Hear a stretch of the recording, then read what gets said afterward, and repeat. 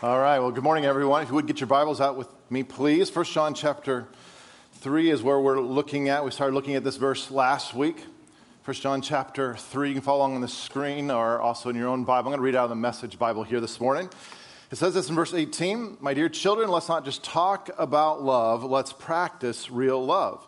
This is the only way we'll know we're truly living in God's reality. It's also the way to shut down debilitating self-criticism, even when there's something to it. For God is greater than our worried hearts and knows more about us than we do ourselves. And friends, once that's taken care of and we're no longer accusing or condemning ourselves, we're bold and free before God.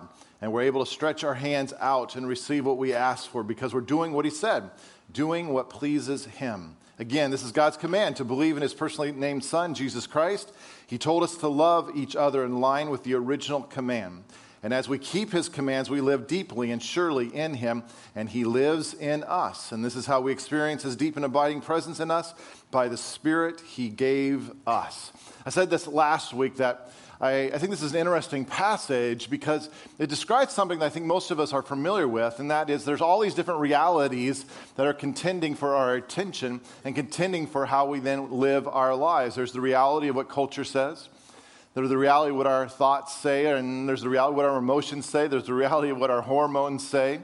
There's the reality of what our friends and family say. There are all these different realities that are vying for our attention every single minute of the day. But this verse also describes for us that there is God's reality, which means we have a choice to make.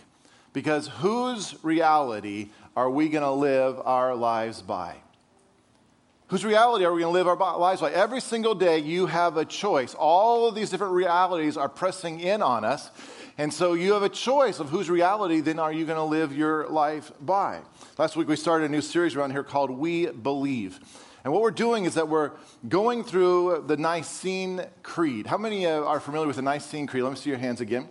We're going through the Nicene Creed. And here on the screen, I have the words to the Nicene Creed. I want to just kind of say this out loud here, if you would, with me. Say this with me.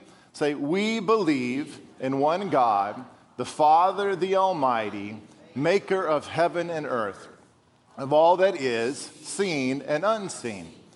We believe in one Lord, Jesus Christ, the only Son of God, eternally begotten of the Father, God from God, light from light, true God from true God, begotten, not made, of one being with the Father. Through Him all things were made.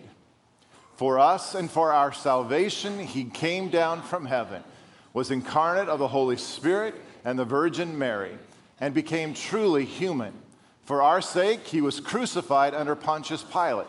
He suffered death and was buried. On the third day He rose again in accordance with the Scriptures.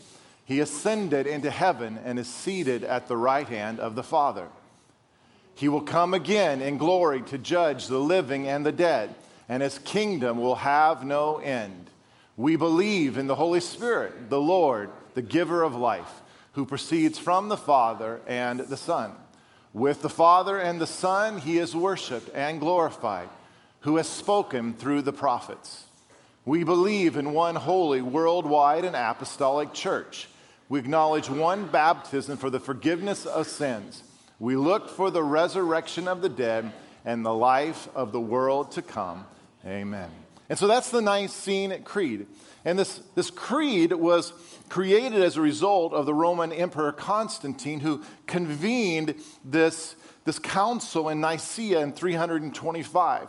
And the purpose of this council was to try to counter this widening rift and all this heresy that was infiltrating the church during the 2nd and 3rd centuries. And so back during that time, all these heretical teachings and all these humanistic philosophies were really coming in very strongly inside of the church. And I talked about this last week. And one of the reasons why this was so prolific was because the average person didn't have the Bible. You recognize that. Back in 2nd and 3rd centuries, this thing was not available to the masses. And so the vast majority of people didn't have this. And so when they were being taught these different things and they were hearing all of this stuff, they had no way to be able to check that what they were hearing, what they were taught was actually biblical truth. And so as a result, unknowingly, they were being swayed by all of this heretical teachings and these humanistic philosophies. The Apostle Paul actually warned us about this in Colossians chapter 2. Verse 8, it says, "See to it that no one takes you captive through hollow and deceptive philosophy, which depends on human tradition and the basic principles of this world rather than on Christ." So the Apostle Paul was warning that this was going to take place. This is something we have to watch out for. But that's exactly what was happening in the 2nd and 3rd centuries. People were being swayed by all these heretical teachings and all of these humanistic philosophies. And so it was out of this Council of Nicaea in 325 AD that came this Nicene Creed. And what was interesting, if you look at history, this creed actually became effective in being able to turn the tide on all of this humanism that was infiltrating the church. Because even though, again, the people didn't have a Bible to check to see what they were hearing and thinking about, whether it was actually biblical truth or not, each Sunday they had the opportunity to come together, to gather together, and to be able to proclaim and to declare and to recite these biblical truths, which would then help them ground them in truth, to keep them from being swayed by all these different voices. And I said this last week that I think what's interesting to me about all of this is that 1,700 years later, here in 2016, in spite of the fact that the average Christian owns 4.4 Bibles now, the reality is we're experiencing the exact same thing. We're falling into the same trap of deception today. And Jesus warned us about this. He said in Matthew chapter 24, starting in verse 4, Jesus answered, "Watch out that no one deceives you. For many will come in my name, claiming I am the Christ, and will deceive many." Verse 10 says, "At that time many will turn away from the faith and will betray and hate each other, and false prophets will appear and deceive many people." And then verse 23, it says, "At that time if anyone says to you, 'Look, here is the Christ,' or 'There he is,' do not believe it. For false Christs and false prophets will appear and perform great signs and miracles to deceive even the elect, if that were possible." And so Jesus was saying, as we get closer and closer to the end of times, that there's going to be more and more counterfeits, more and more deceptions that we're going to have to deal with.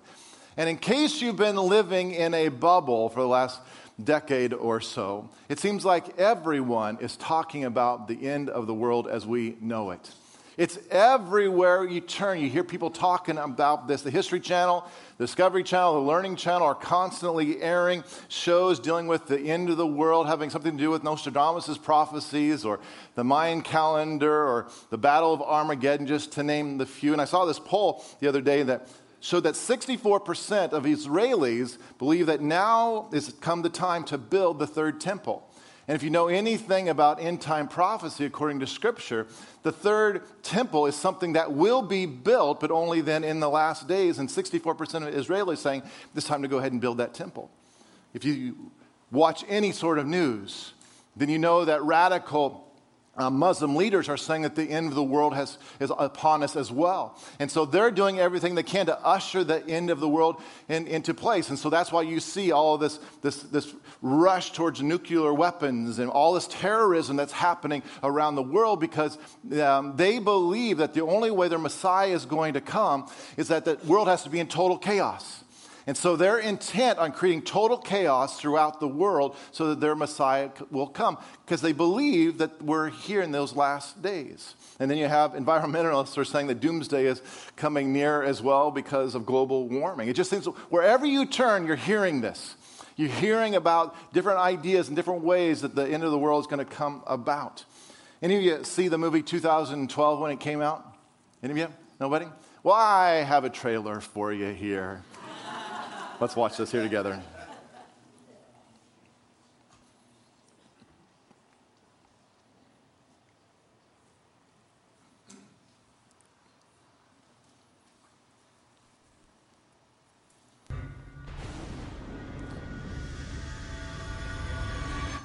This mass suicide adhered to the Mayan calendar, which predicts the end of time to occur on the 21st of December of this year. This year. What are the odds?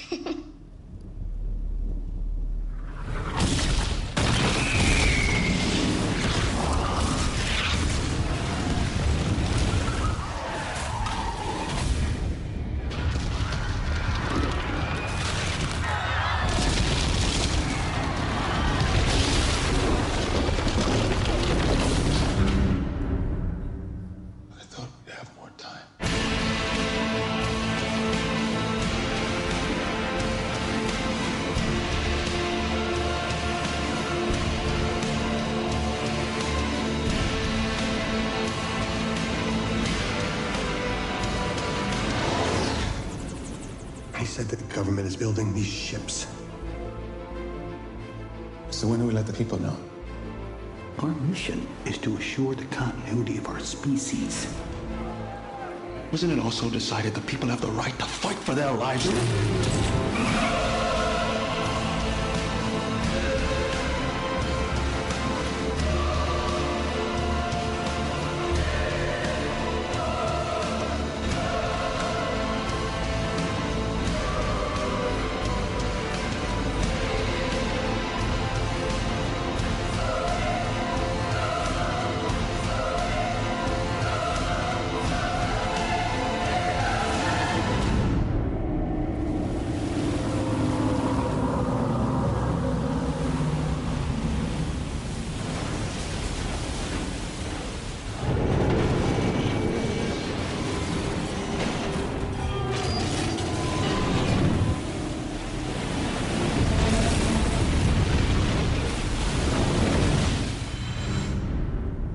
No matter what happens, we'll all stay together.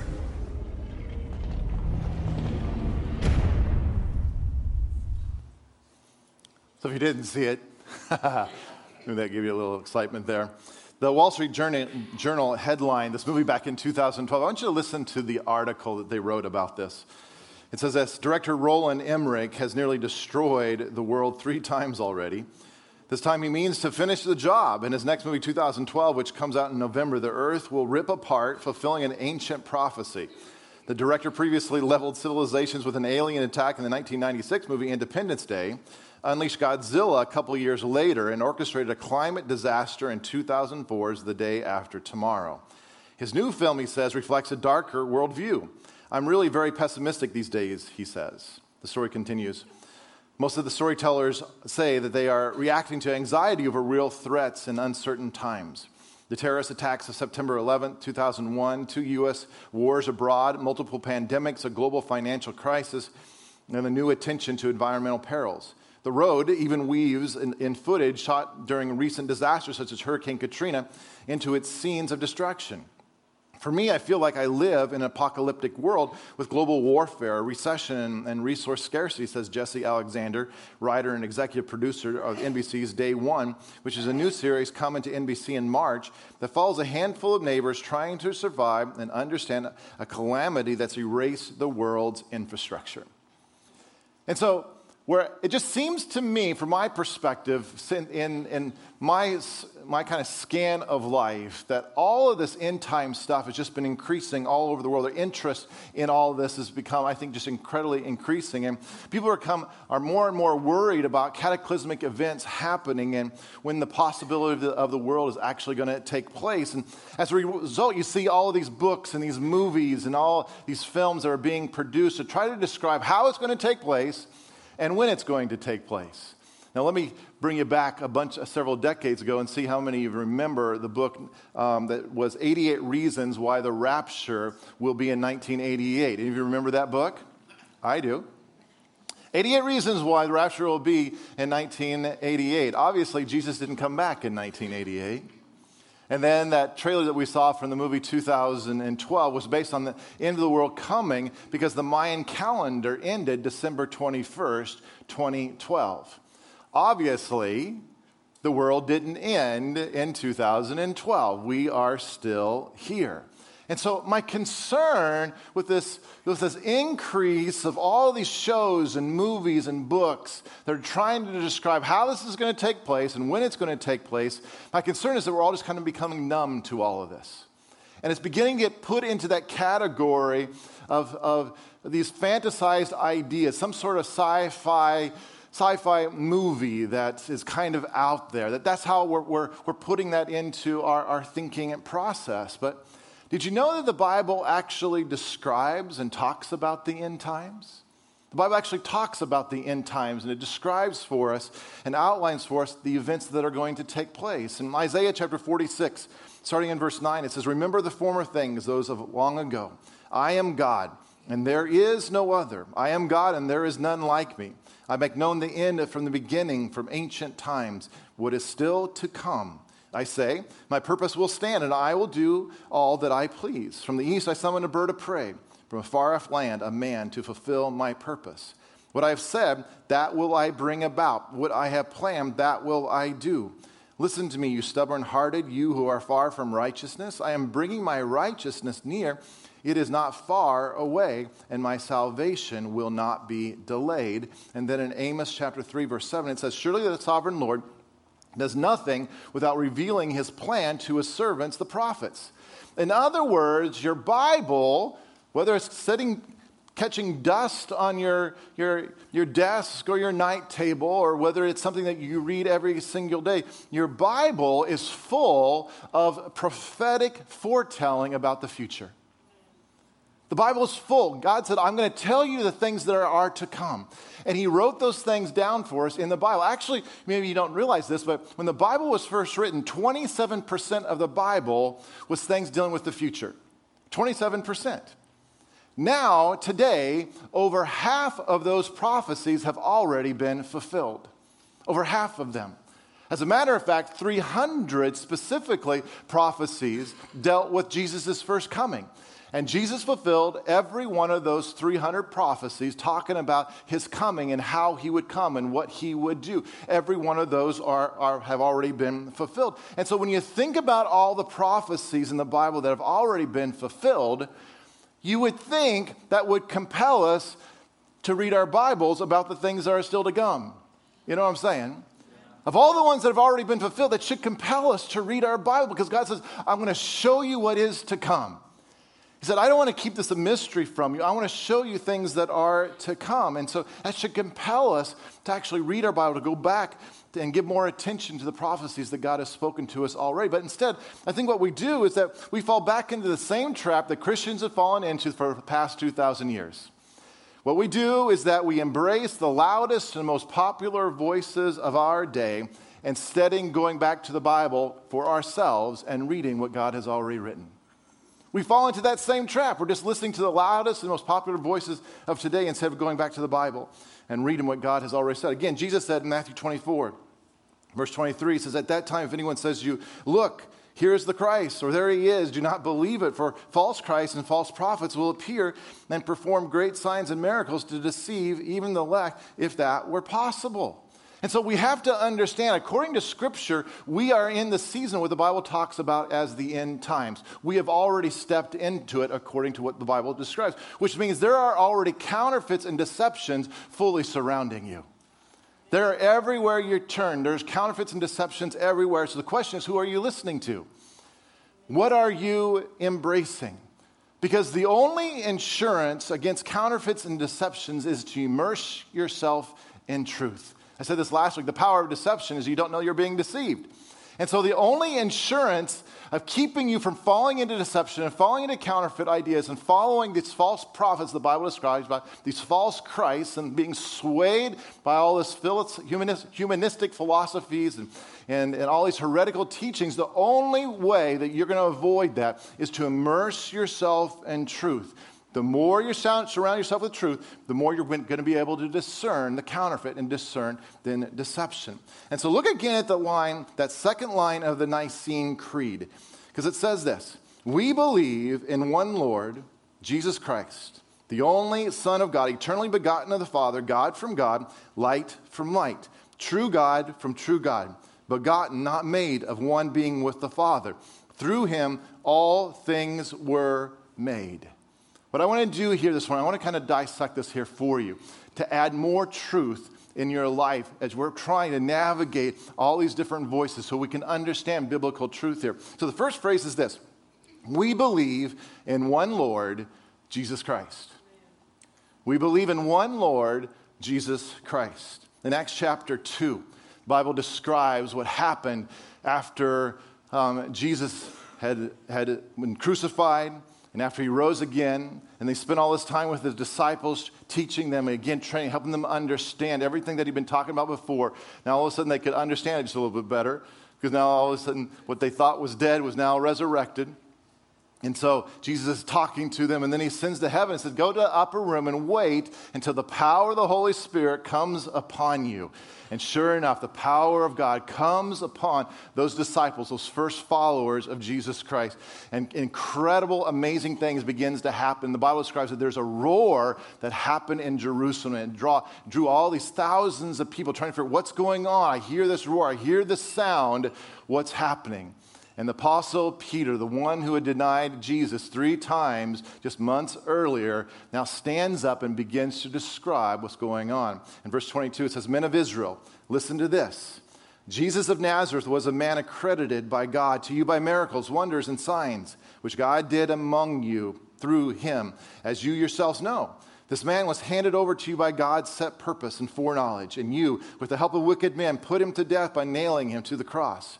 But God raised him from the dead, freeing him from the agony of death, because it was impossible for death to keep its hold on him.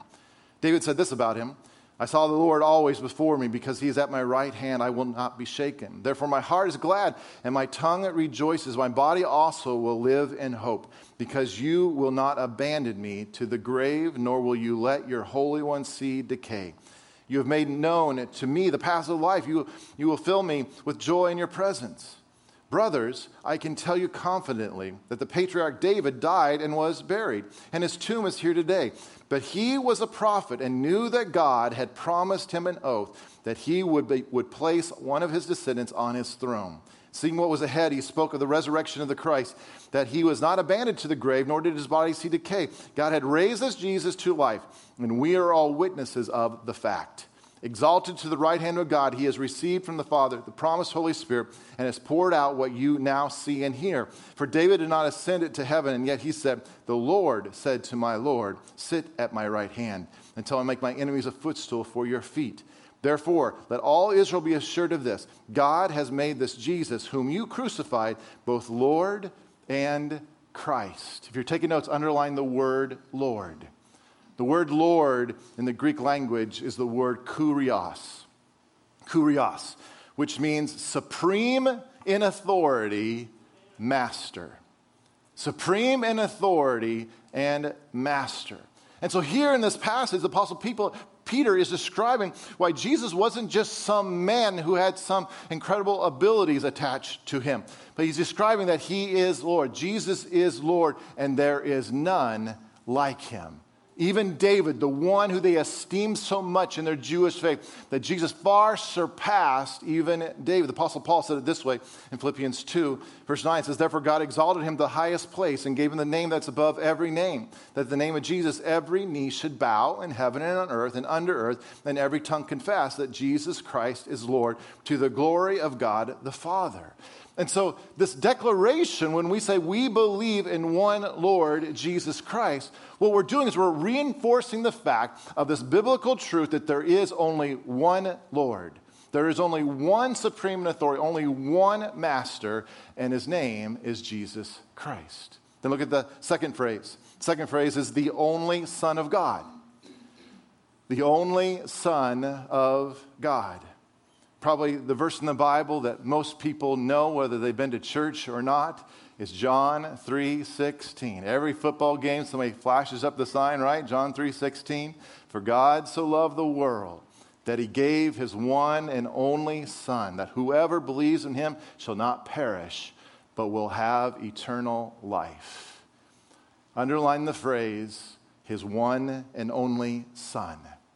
Why this is so important is because people are attaching all of their own ideas to who Jesus was. Because here's the thing, nobody can deny the fact that Jesus existed. He is set in history. He is a historical character in history. You can't deny that fact. He was, and so because of that, you can't ignore the fact that he existed. But what people tend to do is they believe him as a good man. Jesus was a good man. He was a holy man. He was a good teacher. He was a prophet of some sort. But that's where people tend to stop. They tend to stop that he was just a good figure out there. They're not willing to declare that Jesus was really the divine Son of God.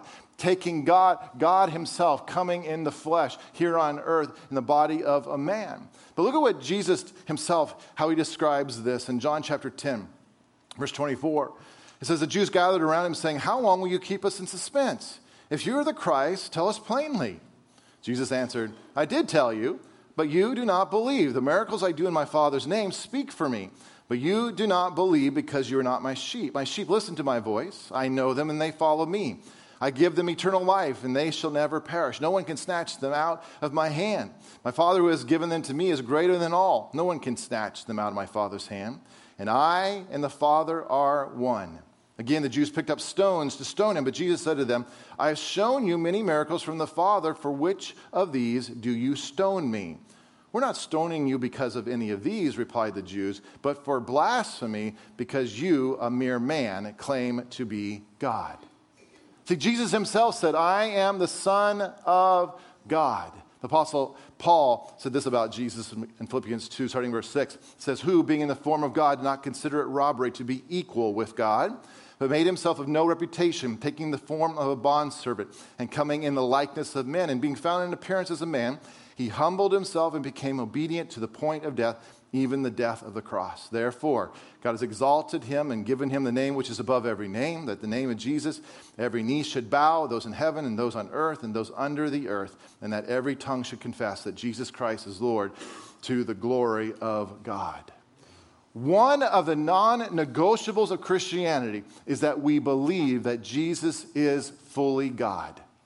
That's one of the non-negotiables, that in order for you to be a follower of Christ, to call yourself a Christian, is that we believe that Jesus is fully God, perfect, without sin, coming here to earth. That he wasn't just another teacher, that he wasn't just another leader, he wasn't just another philosopher. That's not what we believe, but we believe that he is the promised Messiah. He is the Son of God.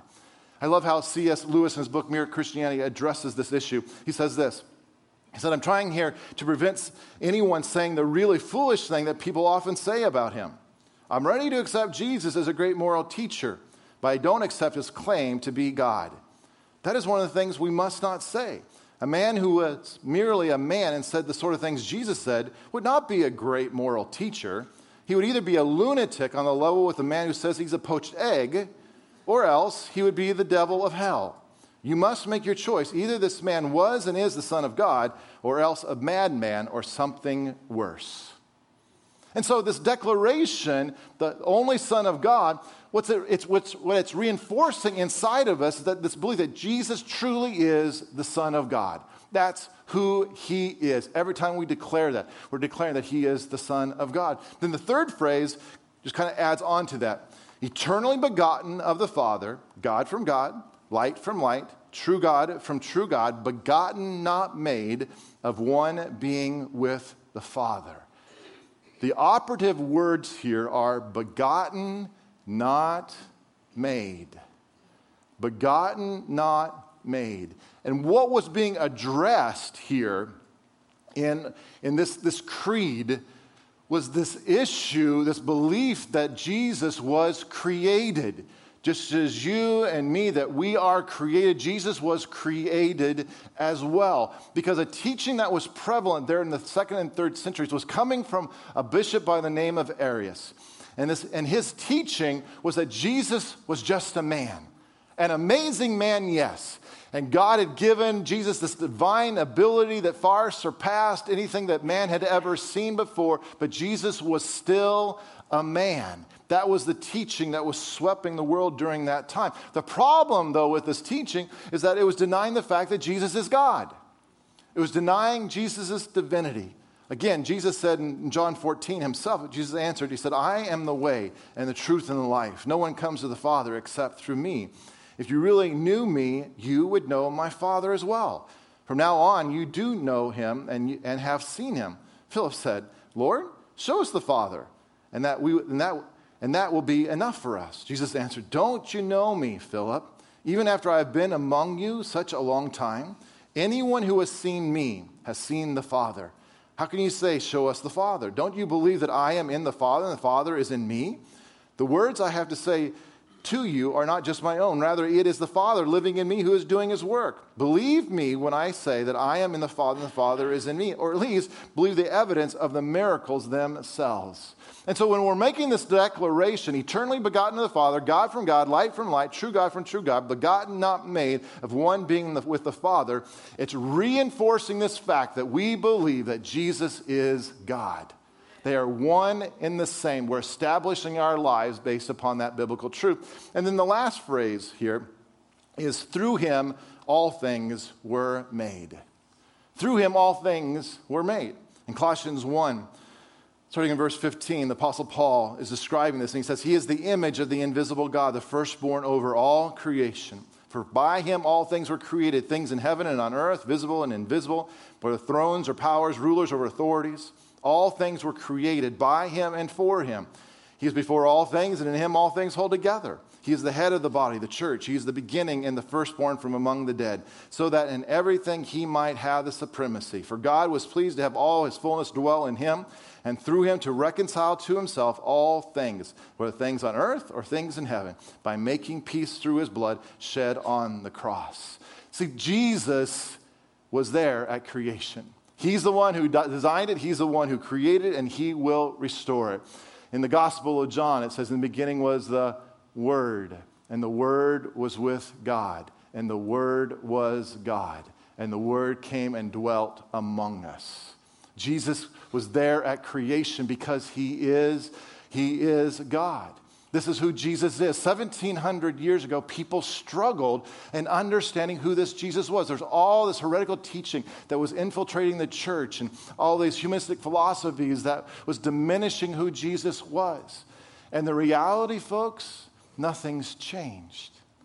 People still struggle understanding who Jesus is.